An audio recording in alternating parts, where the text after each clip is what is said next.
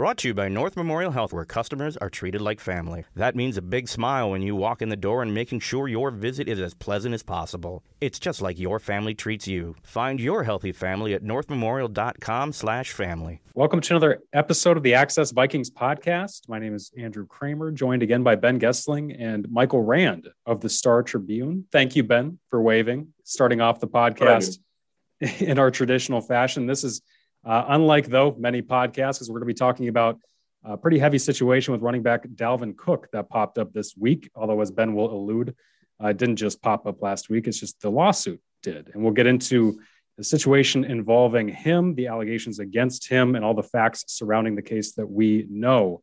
And Ben, you and our Rochelle Olson were the ones who put the full story out there first and foremost. Why don't you tell us what we know about this situation right now? And we also heard from Dalvin Cook today. So why don't you set the table in terms of what we know about this situation? Yeah, so from the lawsuit that was filed in Dakota County, this was from an old girlfriend that had kind of an on-again, off-again rocky relationship with Cook, at least from what the lawsuit has described. Basically, her claim is in the process of going there last November to basically end it and pick up her things and just kind of get out of there and move on. Cook assaulted her, leaving her with a concussion, cuts on her face, cuts on the back of her head, and essentially wounding her badly enough that she felt like she couldn't go to work. She's a sergeant first class in the military, I think currently stationed in Italy. Eventually went to the doctor for an exam, but claimed it was an ATV accident, not wanting to involve Cook or give the real reason for what happened, at least in her version of the events. They had kind of reconciled at a couple different points, including earlier this year.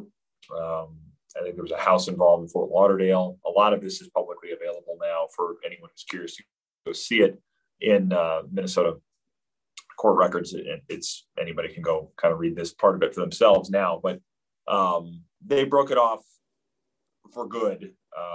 This summer, Cook said today that they're no longer in contact. She decided to file a lawsuit this week, basically looking for some monetary settlement for what happened. She did not go to the cops. My understanding is that was her choice to not want to ruin his career by involving the police. And that's an important distinction, at least as it relates to NFL policy, because in talking to the NFL today, they draw a distinct line between civil and criminal matters with relation to the commissioner's exempt list, which you may remember from 7 years ago involving Adrian Peterson. That is the mechanism that the NFL typically uses for players who are the subject of criminal investigations or criminal charges, where those players are not on the field, but they're still being paid for game checks throughout the course of the season, allowing the league to kind of let the legal process play out without having players on the field.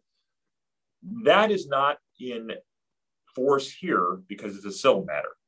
The fact that she did not press charges, the fact that the police have not been involved makes this a civil issue and makes it so that Cook is able to play. Now, we had found out about this and had been working on a story. And then shortly before we were going to publish it last night with details of the lawsuit and comments from Cook's attorneys who have accused the woman named Gracelyn Trimble of extortion, saying that she broke in. Their version is that she broke in, having a garage door opener that she had on hand, broke into the house, immediately sprayed Cook with mace, and then held him at gunpoint for several hours, as well as several other associates. Both of them are claiming they have witnesses. She is claiming that Cook's cousin helped her bandage some of the wounds on her face and on her head. Cook is claiming that witnesses will corroborate his version of the events. So his attorney released a statement shortly before our story was going to be published last night. His attorney, of course, knew this was coming because we'd been in contact, released a statement to, I think, just Adam Schefter from ESPN, probably several national reporters, first Adam Schefter, with their version of things before our story was published a little bit later in the evening. as we were kind of taking it through the editing process and reviewing it and vetting things as best as we could. So that's where it left us last night. Cook today would not answer questions about it other than to say that he's the victim. And I think said he's not worried about future discipline from the league, said he's no longer in touch with Trimble, and said he had not thought about filing a lawsuit, though his attorney, David Valentini, had insinuated that was a possibility as of last night. So we'll see where that goes. But it's become a he said, she said. But at this point, we have a lawsuit from Trimble and a statement from Cook's attorney and comments from Cook claiming his innocence and that the facts will eventually prove that to be the case. So that's where we stand. It's a lot, but that's what we know at this point. Yeah, and forgive me, Ben, you mentioned some of this, but just to restate some key facts of the case. This incident happened allegedly a year ago. November 18th, 19th, 20th or so last year. And as you said, there are no criminal investigations ongoing as far as we know. The parties involved at least haven't said that either have talked to the police. And I believe, Ben, you had asked Dalvin about whether or not he was going to go to the police. And I don't remember exactly what his response was to that, but I think he said nah to either police or a lawsuit. I think at one point just said, that's a question for my legal team and my attorneys as well. And then as far as the Vikings are concerned, you had just brought up the important point of the commissioner's exempt list and how this isn't a spot where the league would use that. The NFL has come out and said there is no change in Dalvin's status, although they are monitoring the situation with Cook. The Vikings let him practice today, and they're going to let him play on Sunday. And this is going to be a situation seemingly unlike, there are many differences and departures from the Deshaun Watson situation, but that's also one where that's primarily a civil case. This is fully a civil case. And that is one where he also wasn't put on the exempt list, but the team, the optics of it, or the team, the Texans didn't let Deshaun play. The Vikings are going to let Dalvin Cook play. And as you said, it's a he said, she said. It would certainly happen to seem like the Vikings are not going to. Dalvin says he's innocent, and the Vikings certainly aren't going to put him in a spot where he doesn't seem that way. Does that seem like the situation? Yeah, I should add a couple things to this, just to point out some of the exhibits in the lawsuit. She has several pictures in there of wounds and pictures she took of herself and the extent of the wounds shortly afterwards. The probably the most important thing in the lawsuit, as far as an exhibit goes, is what appears to be is allegedly an Instagram direct message exchange between Cook and Trimble, where Cook says something to the effect of if you want to go to the police, I'll understand and accept the punishment. Doesn't say specifically what for, but that is in the court document as one of the records. So that would seem to be the piece of this that probably speaks the loudest, I guess, from my vantage point. But it does, I think we get into a lot of the he said, she said based on what the response from Cook's team has been. But that exchange, if accurate, and the pictures appear to be the same as Cook's Instagram account, the blue check mark is there to verify it, all that stuff. If that is in fact the case, that will probably be a fairly strong piece of this that her team will try to use to make its case. Do you know at this point, because Rochelle, you and Rochelle obviously were the ones talking to the lawyers and attorneys on both sides of this, do you know what is next? You said they both have witnesses that can corroborate their situations. Do you know at this point what is next in terms of the litigation process? Well, I think where this probably goes is a settlement. The court documents suggest that a trial would be something like 12 months away. And they talk about mediation being possibly 6 months out to be completed in 6 months. So I think probably where this ends up, and this is me conjecturing more than knowing exactly what's going to happen, but I think that's probably where we end up. The next thing that needs to happen just on a procedural level, is Dalvin Cook needs to be served with the lawsuit papers, which has not happened yet, according to court documents, because his residence is inaccessible. I believe it is a gated residence. So I think that's been part of the problem why they've just had trouble getting him the papers. And I think he has 21 days to answer. So that piece of things is just on a procedural level what needs to happen next. But I think probably where this ends up, and that's not unusual that we end up with a settlement with this, but I think that's probably where this goes. And I would assume that means he can continue his career unless more comes out, unless there's a criminal investigation that could perhaps follow this later on, which is not impossible. But if it's just a civil matter, I would assume that he probably reaches a settlement and everybody moves on with their lives, I would think. Mike Zimmer was asked about it today, and I believe he just said they kind of go on. I'm trying to find the verbatim quote here as I tap dance around. He said, Mike Zimmer quote, "Honestly, I don't know that much about the situation. What I was told is the NFL, and this is a civil matter, and it is what it is. So I don't know that much about it, honestly." So Mike, Wednesday morning, and this was obviously just, less than 12 hours or no, just over 12 hours, obviously, after this all came out, said he didn't know much about it. Cook practiced and is going to play. And so, Ben, what are the Vikings, as far as NFL rules go, right? I think I set it up well with the commissioner's exempt list, like you talked about. It seems like they're within their right to do anything they want with him, but they're just going to play him and let it play out. Yeah, they are. I mean, they can keep him on the field. There's nothing forcing them to take him off the field, simply because that distinction between a civil and a criminal matter. I've been in touch with Brian McCarthy from the league, and he said there's no change to his status as of now. We're monitoring developments. We're going to continue to review it under the personal conduct policy, another fun terminology flashback from 2014. But as of now, there is no change. So as of now, it's all systems go for Dalvin Cook to play in Los Angeles this weekend, which he said he plans to do. So barring a change in the status of the case, barring new information that would come out, Cook is still able to play. So this would seem like something, too, that might not have any kind of resolution even toward the end of this season. Ben, you speculated about a settlement if that were to come down the pike at some point. But if he's got 21 days to even just respond to it, we all know how long these things can drag out. And so I don't expect an answer relatively soon. And therefore, he probably might end up just playing through until there is some kind of resolution to this that the NFL can make its decision off of from there. The Vikings have plenty more going on with their team right now. Outside of the Dalvin Cook situation, there are 5 players on the COVID list. 2 more got placed on the list on Monday.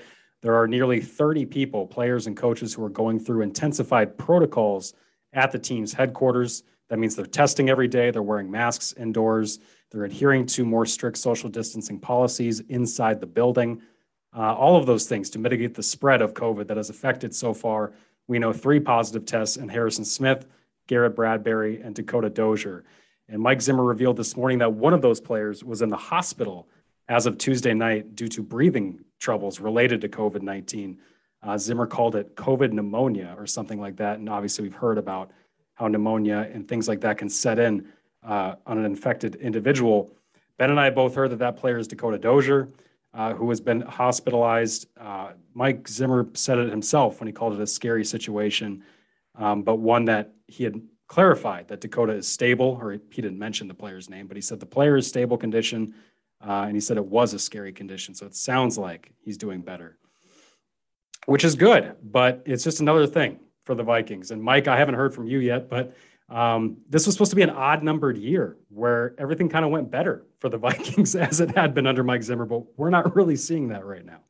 No, it was, but it also, it felt from the beginning of training camp like it could also be one of those years for the Vikings. And, again, we don't want to lump all of these things into the same category. The Dalvin Cook situation is certainly far more serious than the offensive line having ups and downs or Dakota Dozier being in the hospital, but it does speak to this kind of organizational, like when things go bad with this organization, it seems like it's one thing on top of the other. And then we just, we've seen, a couple things in the last 24 hours. And the Dakota Dozier thing is very, very scary and very serious, like you said. I mean, and then having all these players in the protocols, having the enhanced, awareness of it and getting retested, it does kind of speak to how COVID, even if we thought of 2020 as the COVID season with, fans not being allowed in a lot of stadiums, at least not in full capacity, it's certainly very much a part of what we're dealing with right now, and certainly what teams are dealing with right now. Yeah, those enhanced protocols, it's not like last year where the NFL actually had a list of intensified protocols that teams had to go into, and that meant like only virtual meetings, and it was a lot more strict. This is a situation where with vaccinated people in the building, obviously all coaches have to be and only some players are. They can pick and choose which ones are ID'd as close contacts, put those people in those separate protocols and operate from there. But the Vikings hope that the spread is done at this point. They can't possibly know until those 29 people get retested and until some of these guys return and the spread stops. But from Thursday of last week to Monday of this week, those 5 days, they had 5 different players put on the COVID list. And obviously Harrison Smith, Sunday morning at M&T Bank Stadium, testing positive, was one of those guys. He's not going to be able to return in time because he's unvaccinated. That's a 10-day minimum quarantine for unvaccinated positive cases. Dozier, Bradbury theoretically can return because they're vaccinated, but you need to be symptom-free if Dozier's in the hospital. He's certainly not there at this point. You said, Mike, feels like last year a little bit. I talked to Andre Patterson, or we did, at a press conference today, and Andre basically said just that when he talked about the intensive protocols they have to operate under entering Chargers week, because he had said they're basically all getting tested, the people who were close contacts every day, all the intensified mask stuff. It's just one more thing that the team has to kind of go through to make sure everybody's safe. With all that said, they need to find a way to beat Justin Herbert. They need to find a way to beat the Chargers on the road, go from the East Coast to the West Coast, and beat a really good offense. And this might be the most accurate quarterback, we've stated this before, that they've faced since Russell Wilson in week 3, maybe, because they've gone through the Baker Mayfields, the Sam Darnolds. And if we can finally just focus and talk about football for a few minutes, I'm not sure about their chances going into this one. We've mentioned it. No Harrison Smith, no Patrick Peterson still. Michael Pierce still not practicing as of Wednesday of this week. Anthony Barr wasn't out there, although he continues to manage that knee injury as he plays through it. So, Ben, a trip out to the West Coast to face the Chargers, if we could entertain a football conversation for a little bit. How are you feeling about probably shift to that? How are you feeling about their because that is what we got into the business to do, right? Talk about football. What are you feeling about their chances going out and facing Justin Herbert, Keenan Allen, Austin Eckler, and company? Well, the Chargers are sort of interesting because it seems like we've seen them kind of swing between these extremes this year, where they've looked great at times and they've looked not so hot a lot of times, which is probably somewhat what we've said with the Vikings too. The difference being that the Chargers have come out on the right end of more of those games than the Vikings have at this point. This is one where I think, again, if you're going to have a shot, it's going to be winning a shootout. The Chargers have had a lot of trouble stopping the run. Some of that may be on purpose because Brandon Staley's defense, a lot of the central idea is we will let you run the ball, but we don't want to give up big plays downfield. We don't really have any desire to get beat with 25, 30-yard gains, but we'll give up 5 or 6 because we won't commit as many defenders to the run. We'll basically give up a gap in the run front to trade for a defender that can cover another zone in the passing game. So, that's what we've seen. It's a Vic Fangio type defense. We've seen the Rams run it. The Chargers obviously have gone to that as well. So you will be able to run the ball, I think, against these guys, but it's probably going to come down at some point to Kirk Cousins and his receivers or his tight ends or his fullbacks making some plays downfield. I think that's going to have to be a lot of it for them to stay in this game, especially given what they will face on offense with Austin Eckler, Mike Williams, Keenan Allen, Justin Herbert calling the shots on the whole thing, some good tight ends that factor into the passing game as well. it's going to be tough to slow them down completely. So I think you're going to have to try to go win this one, scoring a lot of points and winning in a shootout. I can't let you slide on that shot, that underhanded shot against Kirk Cousins, the tight ends or fullbacks line. Hey, I mean, a lot of the big plays have come from Tyler Conklin and CJ Ham the last couple of weeks. So as the offense evolves, you just got to watch what it's doing. And, we're just here to cover what we see going on in front of us. And that's what we see is CJ Ham and Tyler Conklin becoming the big downfield targets. Yeah, Mike, 5 catches for Justin Jefferson and Adam Thielen on Sunday. That's got to change this Sunday, don't you think? It does. Although when Ben said 5 and 6 yard gains, I bet Kirk Cousins' ears perked up because that's his bread and butter right there, baby. That's on the ground though, as well. I know. The running game. I know. But yeah, I mean, I think Ben's assessment is spot on. That it feels, a little bit like, if you can compare it to another game where they had to go out west, feels a little bit like that Arizona game where you kind of thought going in that it was going to be, can the offense score enough? And frankly, that was probably one of the better games they played this year. Had put themselves in position to win. A, with the lead in the fourth quarter before that evaporated, and B, with a makeable field goal that was missed. So it's not like the offense doesn't have it within them to make plays. It's just, like Ben's written about, like you've written about, Andrew, and talked about, like, can they stay ahead of the sticks? Can they, against a defense that might present them with more opportunities to get into 2nd and 4, can they get out of that rut where they're not converting on 3rd down, where they're getting a little predictable or stale on offense? And, can they find the right times to take those bigger shots downfield? I mean, if you're talking about the offense as a whole this year, maybe you have some confidence in that, but if you're just looking at the last couple of games, you're like, I don't really see it. So it's going to come down to kind of a matter of what version of this team we see this weekend. Yeah, and I think we might end up seeing the team that Mike Zimmer wants, which is the team that runs the ball, controls the clock, doesn't necessarily have to throw on 2nd and 10, 3rd and 10. Well, we know they don't throw on 2nd and 10 too often. But we do know that, as Ben said, this Chargers defense is one that gives up a lot of yards on the ground, and some of that might be by design. The Vikings are going to take that, I think. They're going to be pretty happy with that if that's the case, because Dalvin Cook, this team is at its worst, this offense is at its worst when Dalvin Cook cannot get anything going. And Ben, you wrote for Monday Morning about just how many walls Dalvin ran into. I think he had that 66-yard run, the 15-yard run in that first quarter, and then it was just 0 yards, -1, 0, -1.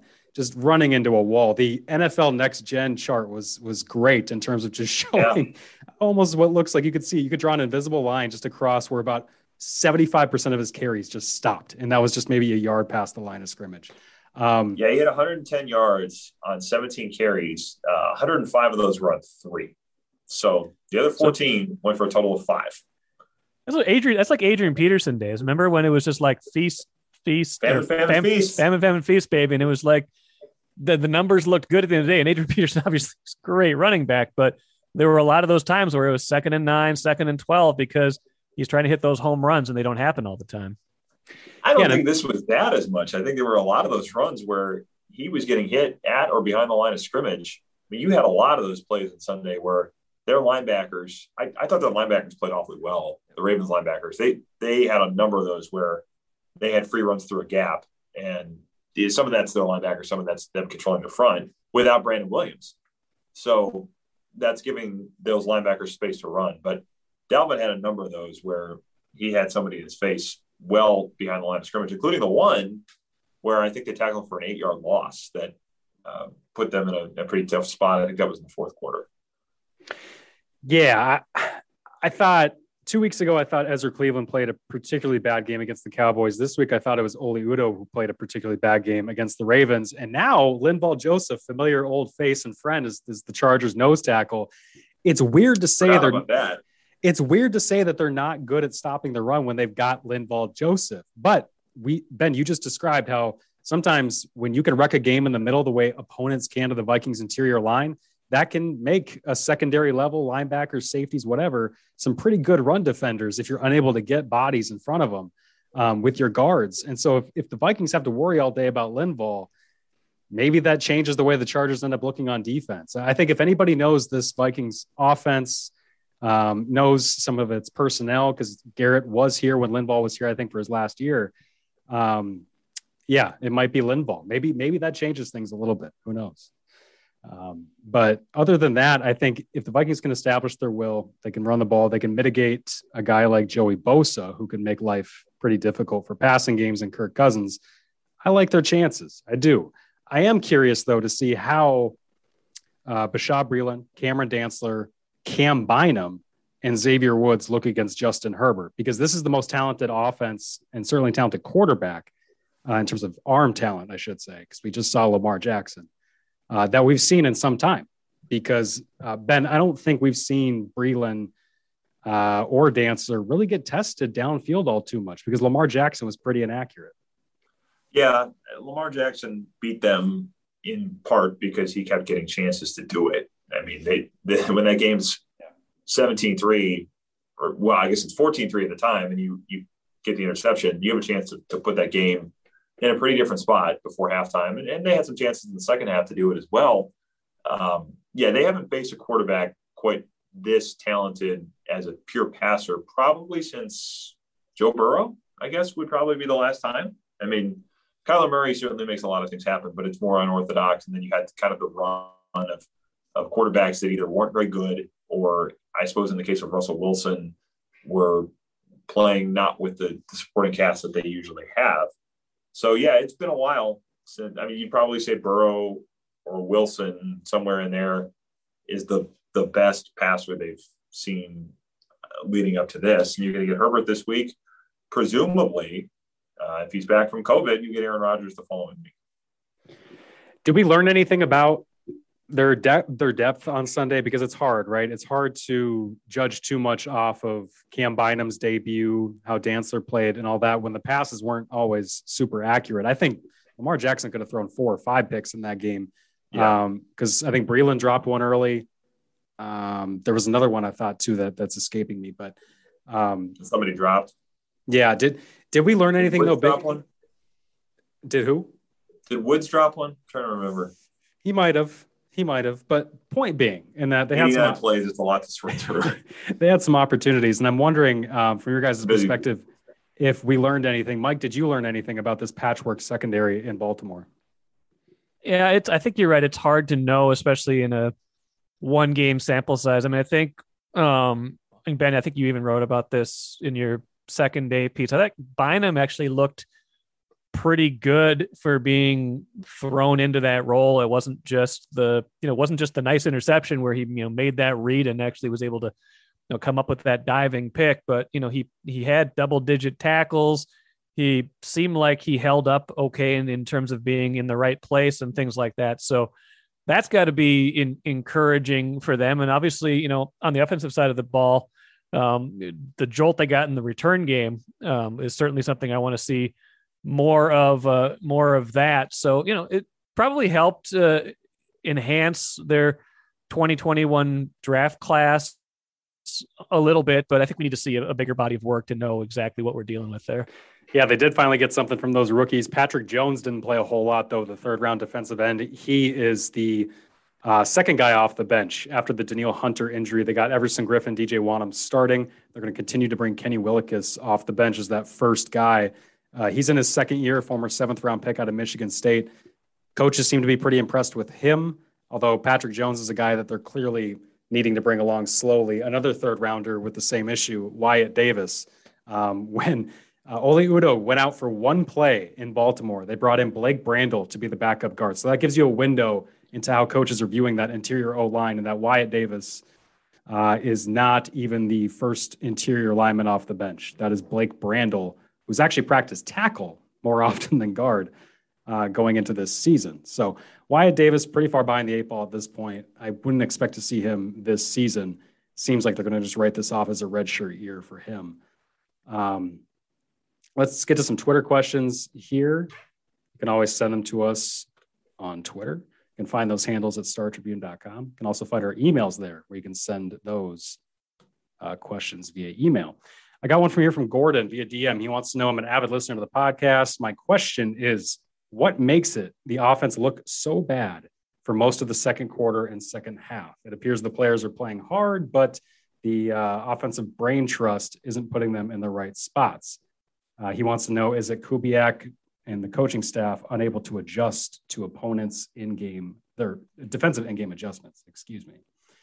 I think it's probably a fair characterization of some of the issues we're seeing, because when you look at this offense, they are starting off games very well. Their opening drives are scoring. It's been 7 straight games they've scored on the opening drive. We've talked about that. We've written stories about how their scripting process is going great. And as soon as that 34-year-old coordinator gets those training wheels taken off in games, that's when it's not going great. We're not seeing the adjustments in games in terms of the passing game. That's drying up pretty quickly, as we saw in Baltimore after those 2 touchdown drives.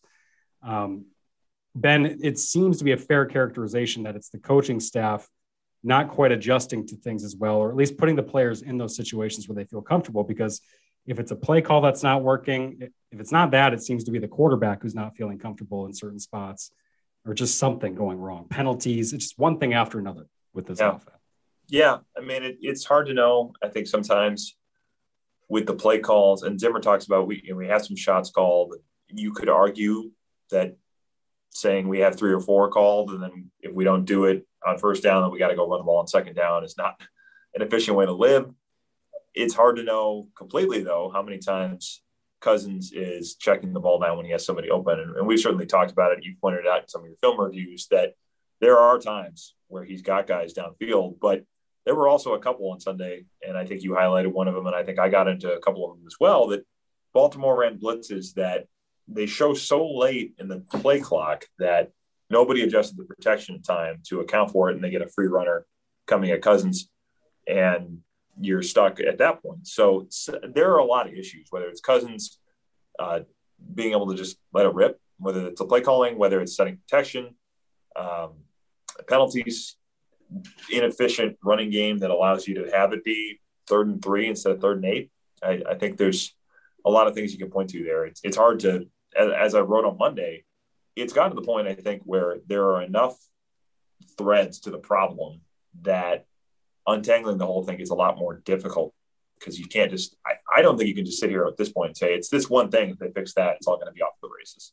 Yeah. I'd asked Adam Thielen on Monday, like, why, just basically what every fan is asking us of, like, why is he only getting 2 catches for 6 yards in a game where the offense sputtered? And Adam kind of ran through a bunch of those factors, Ben, that you just talked about. He said the quarterback has got to read it right. The quarterback's got to have the right coverage to get you the ball. He said you got to get open. You got to have enough time for the play that was called. And he said we ran into every one of those factors that went wrong on Sunday in Baltimore. And it wasn't just Sunday, though. We've seen this over and over now, where if it's not penalties, it's the check down. If it's not the check down, it's the pressure as he's throwing it downfield that leads to an inaccurate pass. Or it's just an off pass. We saw Kirk miss Jefferson deep not that long ago. I can't remember if that was the Dallas game or before that, but it's just one problem after another. And that's kind of, Mike, you and I talked on Daily Delivery about how that's kind of what makes it difficult, right? Because it's not just, hey, let's just go out there and focus on this one thing. It's no, everybody needs to stop messing up at the critical points of the game. Yeah, I agree with that. And I think the conclusion we came to also, though, and, Ben talked about the coordinator and how it certainly doesn't just fall on Klint Kubiak, but it does feel like if things are going to get better, I mean, short of the offensive line gaining more consistency and giving them more of a chance to get in the right protections and get those deep shots blocked up, it is going to come from the rhythm of the play calling and figuring out when is the right time to do this, when is the right time to do that. And we talked about the decision to go with Klint Kubiak as the offensive coordinator at the beginning of the year. And from a certain standpoint, it made sense, right? It was the continuity, even if you're not having the same exact person, it's someone who was in the room last year with Kirk Cousins, establishing at least some semblance of not ripping up this offense and trying something completely new all over again, when he and the Vikings have had that throughout their last 6 or 7 years. At the same time, as you think about it in retrospect, it is surprising to trust someone so young and so inexperienced in that role in such a make or break season that, in retrospect, and I'm not blaming this all on him, but it does seem like if there's a certain burden that's falling on him to try to figure this out, that's a lot to ask for someone who hasn't done this before. And we have talked about how the absence of Rick Dennison looms a little bit larger when he is maybe your most experienced play caller on staff outside of, well, actually, no, your most experienced play caller on the offensive staff left over after Gary leaves, because Kennedy Palomalo has called plays, but I believe it's been since his days at USC. It's been a minute. So they don't have a quick adjustment on the staff. They don't have, hey, let's just, put Dennison up in the booth, have him call some plays and see how it works out for a game. This is what they're with. This is kind of what they're stuck with. And I don't, at least speculatively, I don't see any kind of quick adjustment they can make outside of calling Gary, interrupting the Andy Griffith Sanford's show. son. Yeah, thank you. There we go. I always forget this show. It was either Andy Griffith or Sanford's son, I think. Thank you. It was Mike Zimmer referencing, or was it Clint telling us? It was Clint. I think he's probably sitting at home right now watching the Andy Griffith show or Sanford's Sons. Telling us what I usually picture Gary's, cutting some hay, got some straw in his mouth. Thinking back to, time I worked with a pretty good quarterback by the name of John Elway. Pretty good running back. Name of Terrell Davis. By the name of Terrell Davis. But short of calling Gary, I don't think, and trying to convince him to come out of retirement, I just don't see any kind of quick solution. So what they do, they need to fall on Clint being able to find a rhythm. And I thought I want to read more from what Adam had said on Monday, because it does shed light on that. The players aren't coming out and pointing fingers at coaching, but I think you can kind of read between the lines on some of the things they're saying. And Adam said, what are we really good at? What do we need to do as an offense to move the ball, to score points, to win games? And then he says, that's what our ultimate goal is. He talks about all the players and positions that are working toward that goal. And then he ends it by saying, I think we all have the mindset of, hey, I've got to be better personally so that when things do get figured out, I'm ready to go. And when that ball does come, I'm ready to make a play. There's so much of this that reads of, we don't have it figured out of what we're good at. We don't have it figured out of what we can lean on when we need a play and we need to, in clutch time, make things happen. There doesn't seem to be that confidence from players. And I think that's problematic.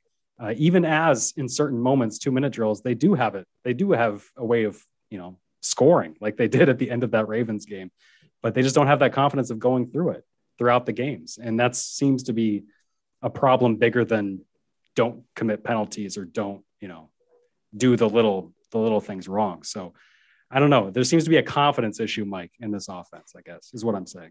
Yeah, confidence issue, and it just seems like an identity issue, like you said. Like they've invested so much on the passing side of the ball, and they just haven't ever really fully committed to that as at least a co-star in their offensive identity. They still want to be a run first team, and I just think that's not working for them right now. They have to, at a certain point, they have to say, look, as good as Dalvin Cook is, if we've got guys getting blown off the ball and we're certainly getting in 2nd and 9, 2nd and 10 all the time, you got to move the pocket and just start throwing the ball a lot more and take your chances that way.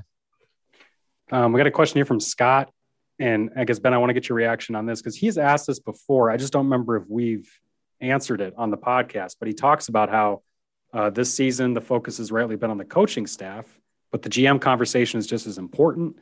If the Wilfs clean house, do they have anyone they lean on outside the management team for guidance? Basically, if they're going to commit to a full rebuild, GM search, coaching search, do the Wilfs have anybody they would lean on in such a GM search? Because we've often talked on the podcast about, should Rick Spielman be the one who's allowed to pick the next head coach? He's the one who hired Mike Zimmer. And I think that was his one and only coaching search that he has been on by himself. Ben, to your knowledge, because I don't think I have any indication, because Kevin Warren would have been the guy, right? Like when he was here, You would think maybe they turned to him. You've reported and talked with their new COO. Do you have any sense that he's the kind of guy that they could turn to in such a situation? Well, it would be a little different just in the sense that he comes from he's a baseball guy, but he comes from a baseball operations background. So in other words, he has worked in a front office in the competitive on-field capacity, or at least overseeing that department. Obviously, he hasn't played Major League Baseball. He was a pitcher in college, but that's neither here nor there. He has been closer to the operation of trying to win games than Kevin Warren had been in his time with the Vikings. So the fact he has that experience, maybe he can transfer over and would say, I can get involved in this process. But the fact that he has not been in the NFL, I think still leaves you in a little bit of a tough spot. I think that has always been one of the things that Rick Spielman has probably used to his advantage, in the sense that the Wilfs are not in Minnesota every day. They are not owners that have a ton of football experience, so to speak. And that's probably true of most owners. Most owners are not coming from having made their money in football when they get into this process of owning an NFL team. But I do think Rick Spielman has probably benefited from the fact that the Wilfs kind of let him run things on a day-to-day basis. They trust him to kind of be their man on the ground in Minnesota. And if you are going to get rid of him, then you have to find somebody else that you trust at that level. And I don't quite know who that would be. I'm sure they would use a search firm, and they probably go try to figure it out that way. Andrew Miller, I would assume, would be involved in that process as well. But it is an open question, I think, of how they go about it if this kind of foundation they've set up for the last 8 years with Spielman and Zimmer is all of a sudden gone, and you have to rebuild that from scratch. Yeah, very topical, certainly, for the situation here as the Viking season seems to be tilting on the brink. 3-5 headed toward Los Angeles and then Green Bay. If things go south. I was going to say, I've got one here too from Jeff, who emailed it in, kind of related to this, I guess, in the sense that of what happened to Kirk Cousins. And he asks, Cousins' play drives me crazy. Would you please explain his contract this year and next year? Can they rework the deal so the team can have some breathing room to get other badly needed players? Whose fault is his contract situation? So, I mean, this kind of factors in all of this as well with the decisions they're going to have to make. Briefly, I'll go over the financial stuff briefly, and we can get into the Cousins thing at large. But he's got a $45 million cap hit for next year, all guaranteed at this point. $10 million. The last $10 million of his signing bonus hits the cap, as does a $35 million base salary. All of that is guaranteed. If the Vikings were to trade him, however, the only thing that would stay on the cap is the $10 million signing bonus proration. The extra money would leave to go to another team that probably would redo his deal. Could the Vikings redo it? Yes, but that means adding more years to the deal. I don't think you're going to go get Cousins to say, I'm going to give back some of this money and give you a goodwill adjustment, so to speak, and just out of the goodness of my heart, I'm going to give you some money back. I don't think that's going to happen. So you're looking at adding more years to the deal and committing to him for a longer period of time. As for whose fault it is, well, I suppose it's the Vikings having needed a quarterback in the first place that you needed to go out and pay on the open market.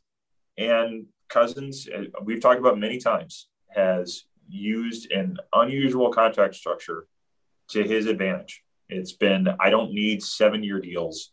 I don't need to know that I'm going to make $160 million if I play the whole contract. I'll take the 3-year deals and rework them and kind of go a couple of years at a time. So that's where we are at this point. But other thoughts on the Cousins thing, we can maybe get into that for just a second here.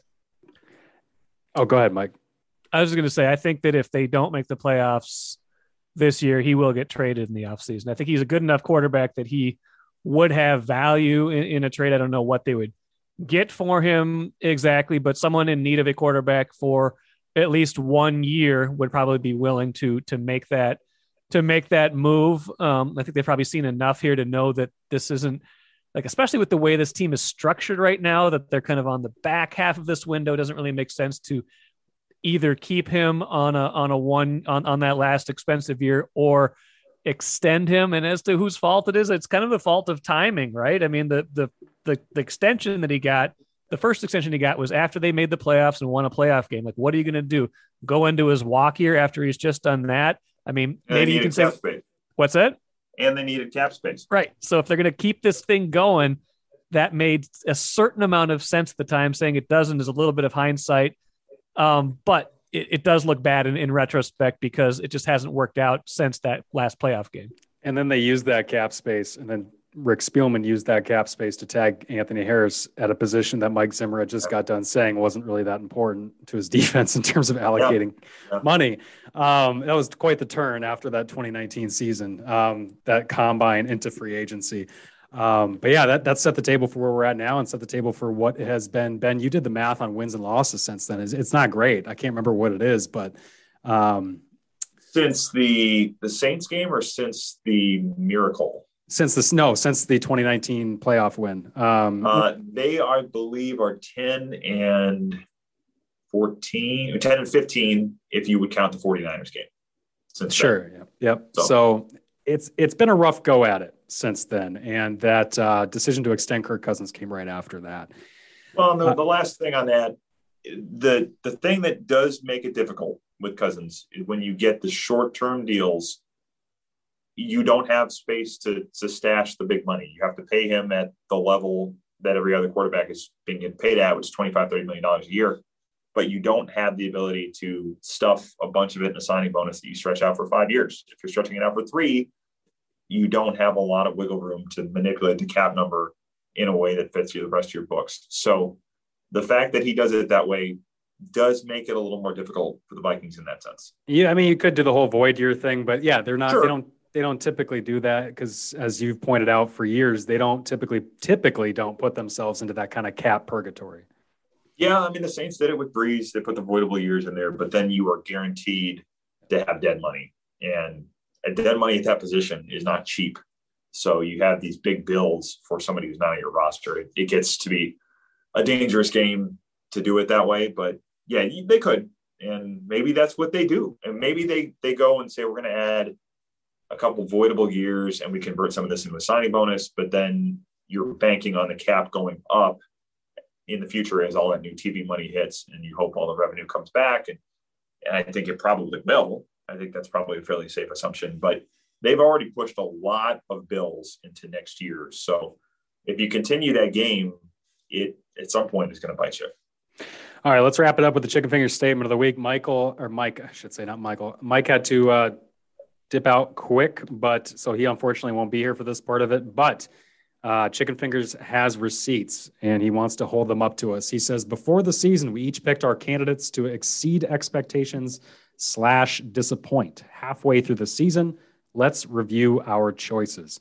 I have to take his word on this. This is a surprise to me.